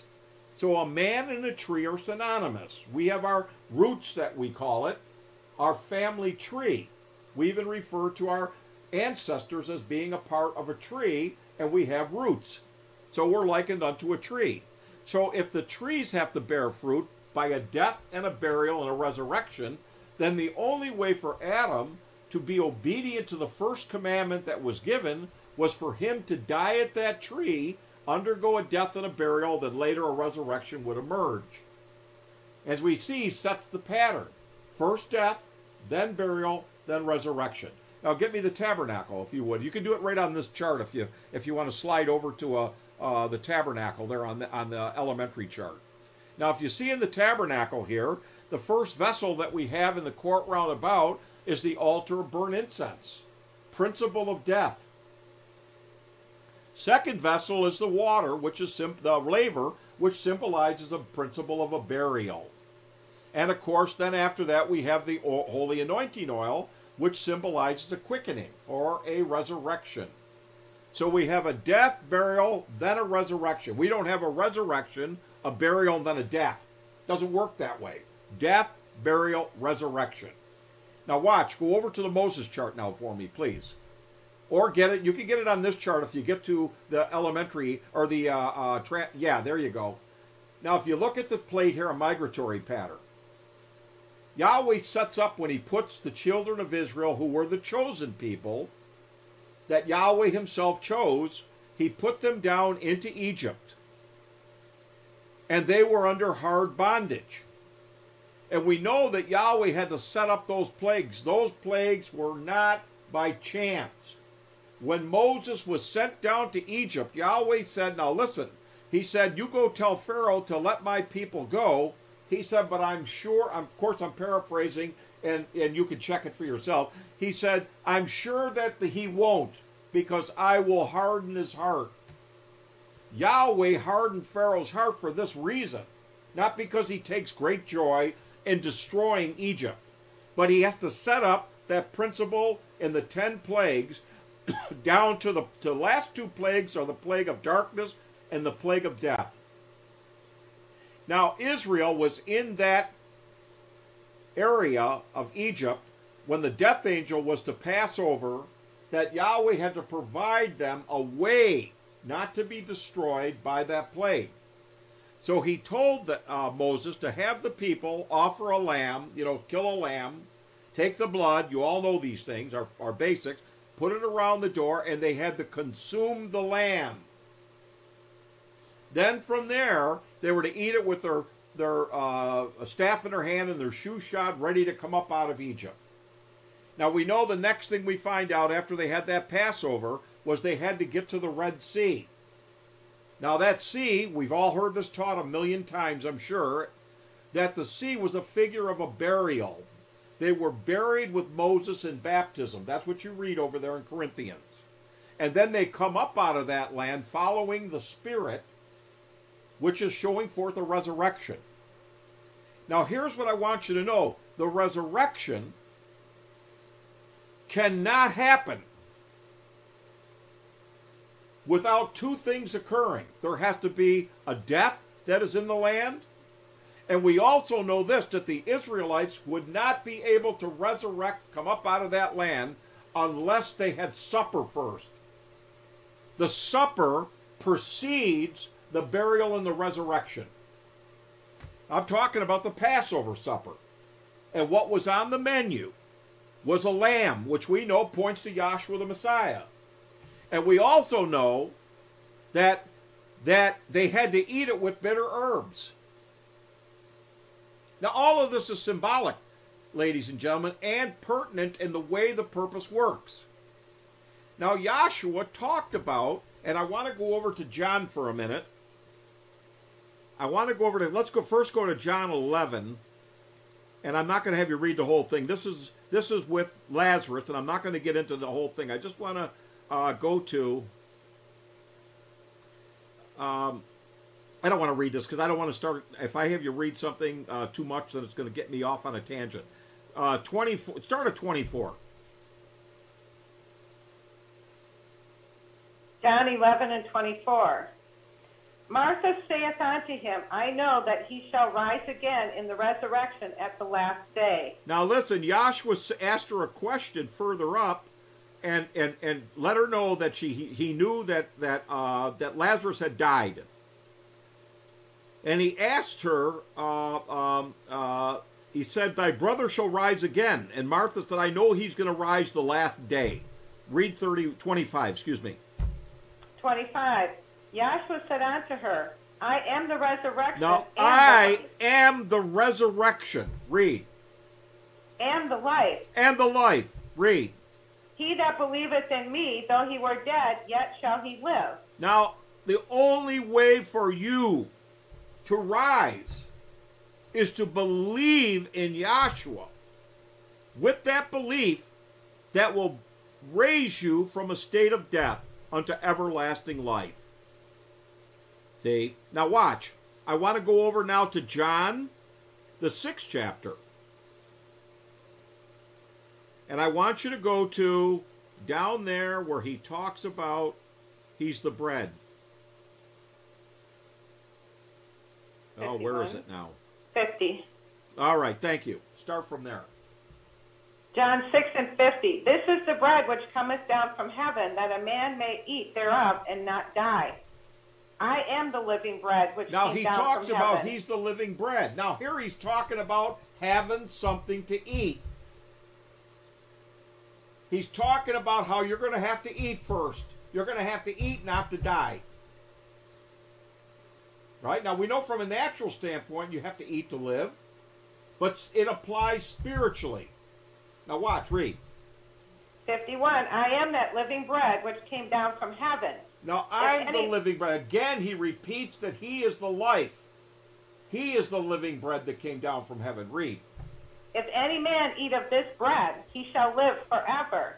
Now, if you eat the bread that I'm talking about, you're going to live forever. Read. And the bread that I will give is my flesh, which I will give for the life of the world. Go ahead and read. The Jews therefore strove among themselves, saying, how can this man give us his flesh to eat? Now listen, they're just dumbfounded. They're just completely, what did I hear him right? He wants us to eat him? Now you got to understand the impact that this would have on a carnal mind, listening to this man whose doctrine astonished thousands. Now he says to go ahead and eat him if you want to live. Now he's saying that in fulfillment of the scriptures. Why? But they don't know this. Because in the Exodus, the children of Israel could not come up out of the land of Egypt unless they ate that Passover lamb. Unless they had that supper and ate that lamb with unleavened bread and bitter herbs, they were not going to get out of the land of Egypt. They would be killed by the death angel when it passed over their house. So supper, there's a supper that precedes the resurrection, which we're going to get into. Go ahead and read. 53. Then Yahshua said unto them, verily, verily, I say unto you, except ye eat the flesh of the Son of Man and drink his blood, ye have no life in him. Wow, is that blowing their mind? Now listen, when they were in their houses, I remember there was one time a controversy early on in the 70s where people were arguing whether the blood was put on the outside of the door or the inside. The outside seemed logical because as the death angel passed over, it would see the blood on the outside of the door. So, I'll leave that house alone. So they went to Dr. Kinley with it, and this is what Doc said. He said, well, where's your blood? Is it on the outside of your body or on the inside? And of course, we all said the inside. He said, now that's where the blood was in those houses. It was on the inside of the house, which opens up another, and I can't get into this either, a whole nother thing of how that angel had the ability to discern the blood of the lamb inside that house within the confines of closed doors. But I'm not going to get into that now. Go ahead and read. 54. Whoso eateth my flesh and drinketh my blood hath eternal life, and I will raise him up at the last day. You'll have eternal life, and you'll be raised up at the last day. Read. For my flesh is meat indeed, and my blood is drink indeed. Now listen. He said that his blood and his flesh, they're life indeed. Read. He that eateth my flesh and drinketh my blood dwelleth in me, and I in him. Go ahead. As the living Father hath sent me, and I live by the Father, so he that eateth me, even he shall live by me. Mm-hmm. This is that bread which came down from heaven, not as your fathers did eat manna and are dead. Now listen, this is the bread that came down from heaven. Not that bread that was back there in the wilderness that was a manifestation. Now, Sharon labored to try to get across the difference between a principle and a manifestation. And I want to make a comment about that.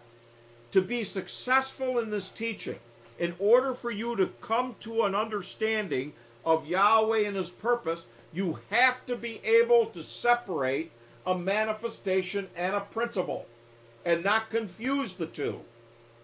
The bread back there at Mount Sinai that was given to them in the wilderness was a manifestation. It did not have the power to give them eternal life. It was a type, shadow, and allegory. You have to see what the bread was was manifesting, the principle that it was manifesting. And Yahshua's going to talk about that down here. He said, this is the bread that came down from heaven. Read. 59. These things said he in the synagogue as he taught in Capernaum. Many, therefore, of his disciples, when they heard this, said, this is a hard saying. Who can hear it? Now, you think about this, and you have to really digest this.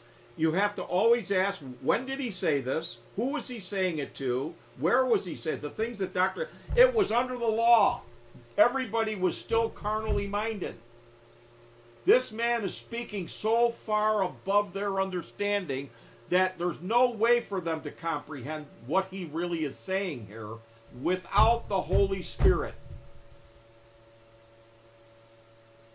And his apostles did not know what to do with what they just heard him say. They were taken back. This is a hard saying. How can anyone hear it? Read. When Yahshua knew in himself that his disciples murmured at it, he said unto them, Does this offend you? Go ahead. What and if ye shall see the Son of Man ascend up where he was before? It is the Spirit that quickeneth, the flesh profiteth nothing. Look, I'm not talking about my physical body. I'm not talking about you eating my arm and my leg, or drinking blood that you have to drain out of me out of the side. I'm not talking about that. He said the flesh doesn't profit you anything. Just like, and I want you to know that when you went to church and they said words over, and I remember as an altar boy when I was a kid, the priest would put his hands over the chalice where they had the host inside there and would speak Latin, which was a dead language back then, over this bread, and people believed with a dead language that he turned those pieces of bread and host to the actual body and blood of Yahshua. And if he did that, guess what? The flesh doesn't profit you anything. And that's why you went up, you stuck your tongue out, they put that host on your tongue, and guess what? It didn't profit you anything, because when you left that class, or that Sunday service, you went out and began to sin again that night, or the next day. It didn't profit you anything, because it's not the true flesh and blood of the principle of flesh and blood that Yahshua is referring to here, which is a spiritual principle. Read.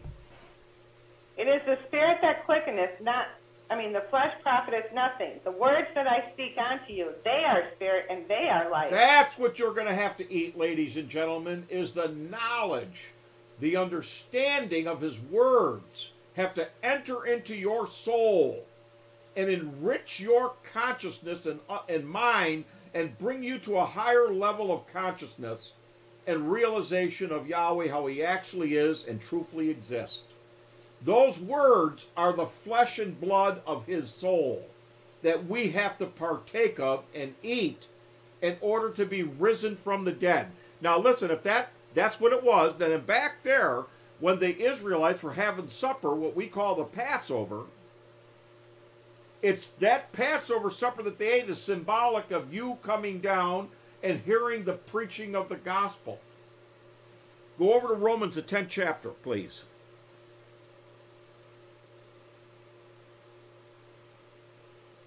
Romans 10, starting at 1? Well, no, we're not going to start at 1. I'm getting there right now. Okay. All right, let's go to... Wow. Start at 8. Romans 10:8. But what saith it? The word is near thee, even in thy mouth and in thy heart. That is the word of faith, which we preach. Read. That if thou shalt confess with thy mouth that Yahshua, and shalt believe in thine heart that Yahweh hath raised him from the dead, thou shalt be saved. Now they have to confess that with their mouth. In other words, they have to preach it, ladies and gentlemen. Read. For with 10. the heart man... Go ahead. For with the heart man believeth unto righteousness, and with the mouth confession is made unto salvation. Read. For the scripture saith, Whosoever believeth on him shall not be ashamed. For there is no difference between the Jew and the Greek, for it's the same master over all, is rich unto all that call upon him. Read. For so whosoever shall call upon the name of Yahweh shall be saved. Read. How then shall they call on him? Now, how are they going to be saved? How are they going to get up out of that state of death? How is that going to happen? Read. How then shall they call on him in whom they have not believed? And how shall they believe in him of whom they have not heard? And how shall they hear without a preacher? And how shall they preach except they be sent? As it is written, How beautiful are the feet of them that preach the gospel of gospel of peace, and bring glad tidings of good things. Now listen, but they have. Listen, let me say this now. Hold the phone for a minute. Before you can receive the Holy Spirit, ladies and gentlemen, and be saved, you have to come down to class where there are able-bodied ministers that have had their feet prepared with the preparation of the gospel of peace to preach the true gospel to you right down at class. You can't come up out of Egypt. You can't resurrect from that state of death without the preaching of the gospel. That's your Passover supper. You got to come to class. And you say, well, if I come to class and I get it, then I don't have to come anymore. Well, did Yahweh say to the children of Israel, if you have a nice meal 1 year, you don't have to do this anymore and have Passover every year? You could just do it that one time? They were commanded to keep that throughout all their generations.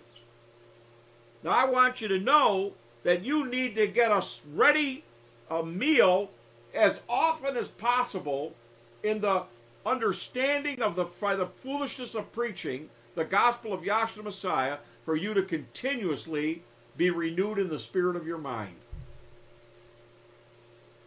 Class is where the supper is being put on, ladies and gentlemen. And what are we serving at every class? We're serving a lamb. And we're sprinkling the blood of the testimony at your consciousness. And I've heard many people and read in the comments during sometimes the chat in YouTube where people talked about how they're come down for a good meal. And after class talk about how they had a satisfying meal and were enriched and full. You need to come to class. And Dr. Kinley always emphasized the importance of coming to class to get the Passover supper to bring you up out of that Egypt. And when you're in a state of spiritual doldrums and feeling down and low, you need to come and get a meal and watch and stand still in your problems and your troubles and see the salvation that Yahshua will show you this day, and be brought through whatever kind of it seems like a problem that cannot be solved. It's insurmountable. And how Yahshua can find a way of escape and bring you through that so that the devil does not devour you. Because that's what he's trying to do when you deal with the cares of this world, and that we all have them, to devour us in the things of the flesh and to keep our mind off to the spirit and to try to prevent us from having faith in Yahshua the Messiah and be willing to put all of our confidence in him and to be patient, long-suffering, and wait for him to open the sea and bring us through. Now watch, go over to Ezekiel 28. I believe it is. Maybe it isn't 28. I want you to get over there to Ezekiel. Let's see, maybe it is 28. Start at 1. I'll know as soon as you get there. Ezekiel 28:1. Ezekiel 28:1. The word of Yahweh came again unto me, saying, Son of man. That's not it. I want how he set him down in the valley. Oh. I don't know what chapter that is.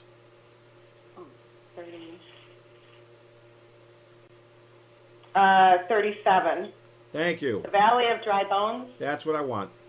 Okay. Ezekiel 37:1. The hand of Yahweh was upon me and carried me out in the spirit of Yahweh and set me down in the midst of the valley, which was full of bones. Now those bones are souls, ladies and gentlemen. That's what they gender to. Read. Right.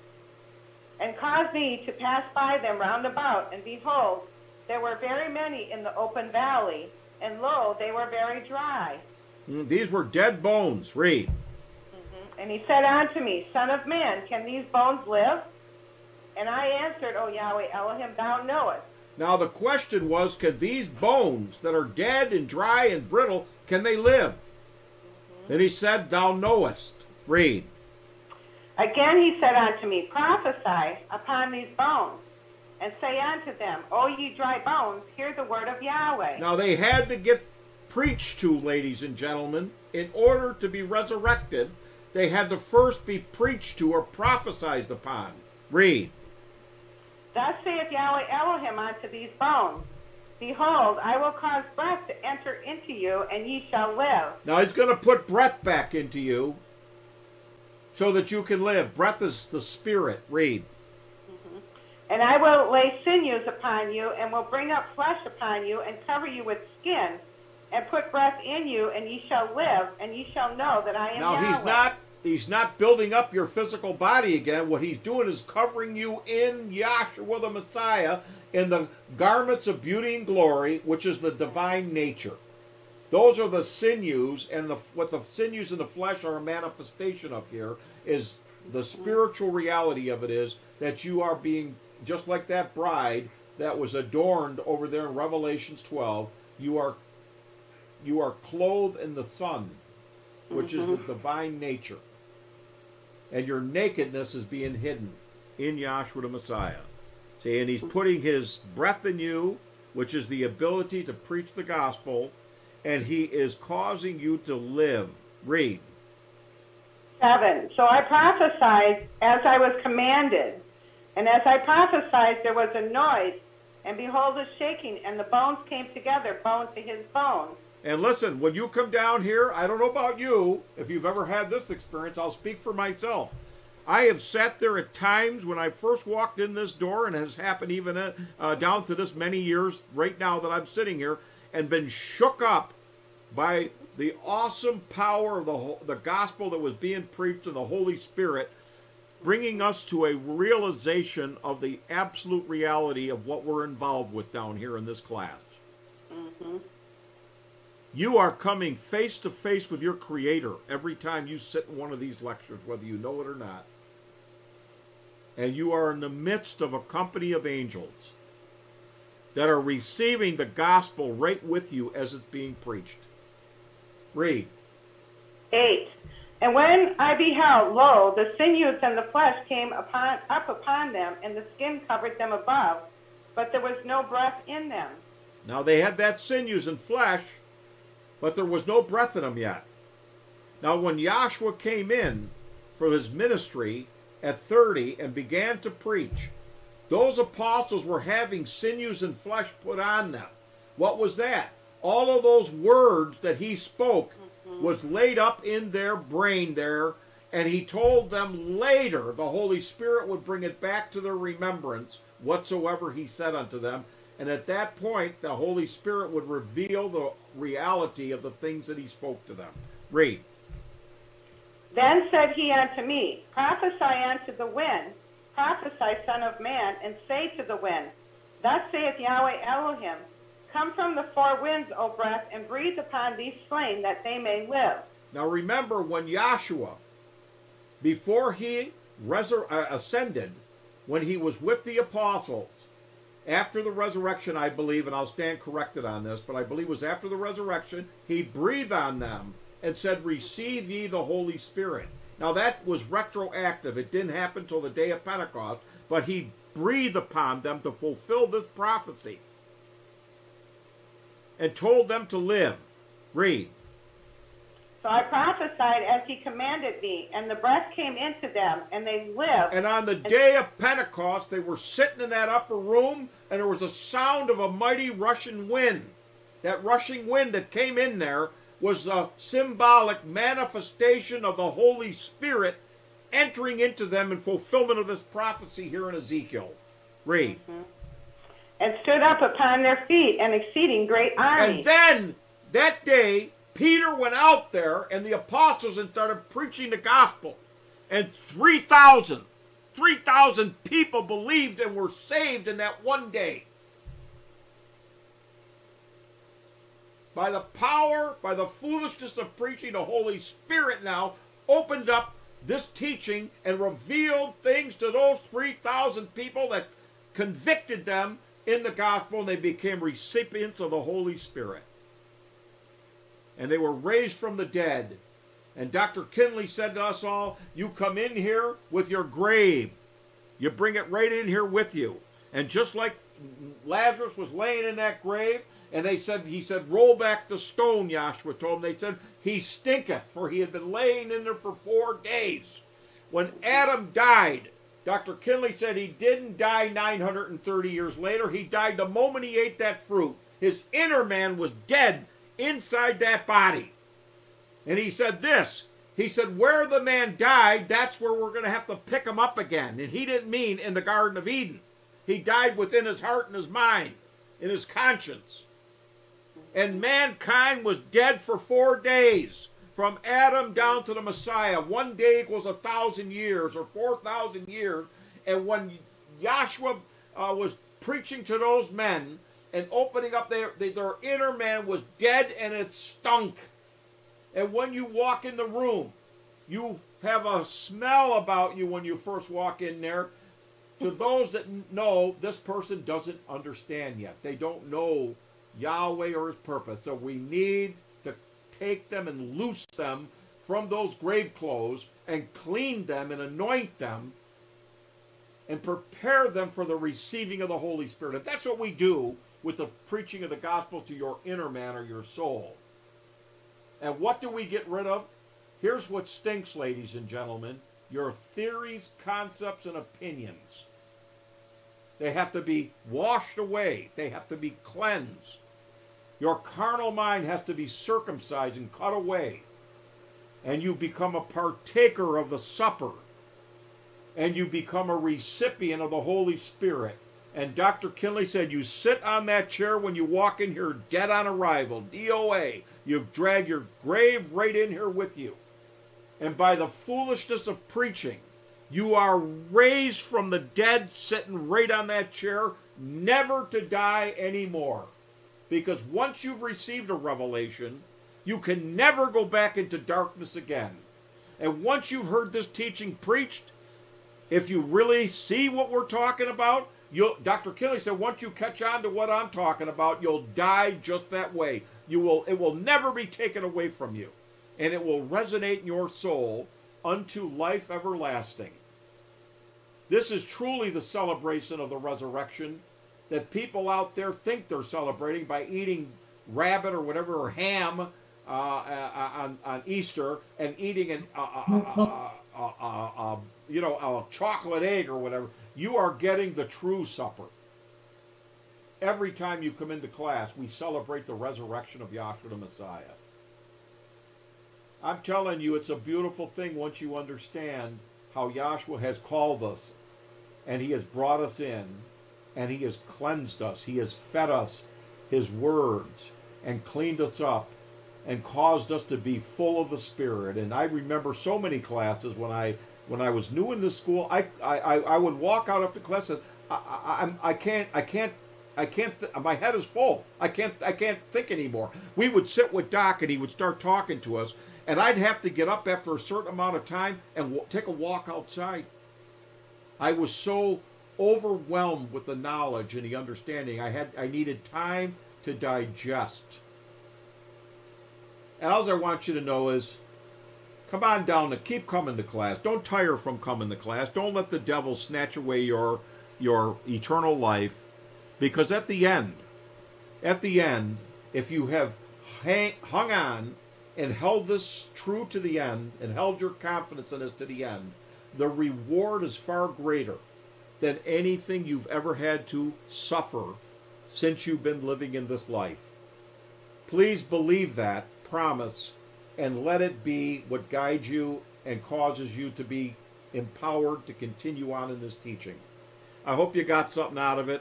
Thank you for the time. I'll hand it back to the moderator. Peace in Yahshua. Thank you, Dr. Volpe.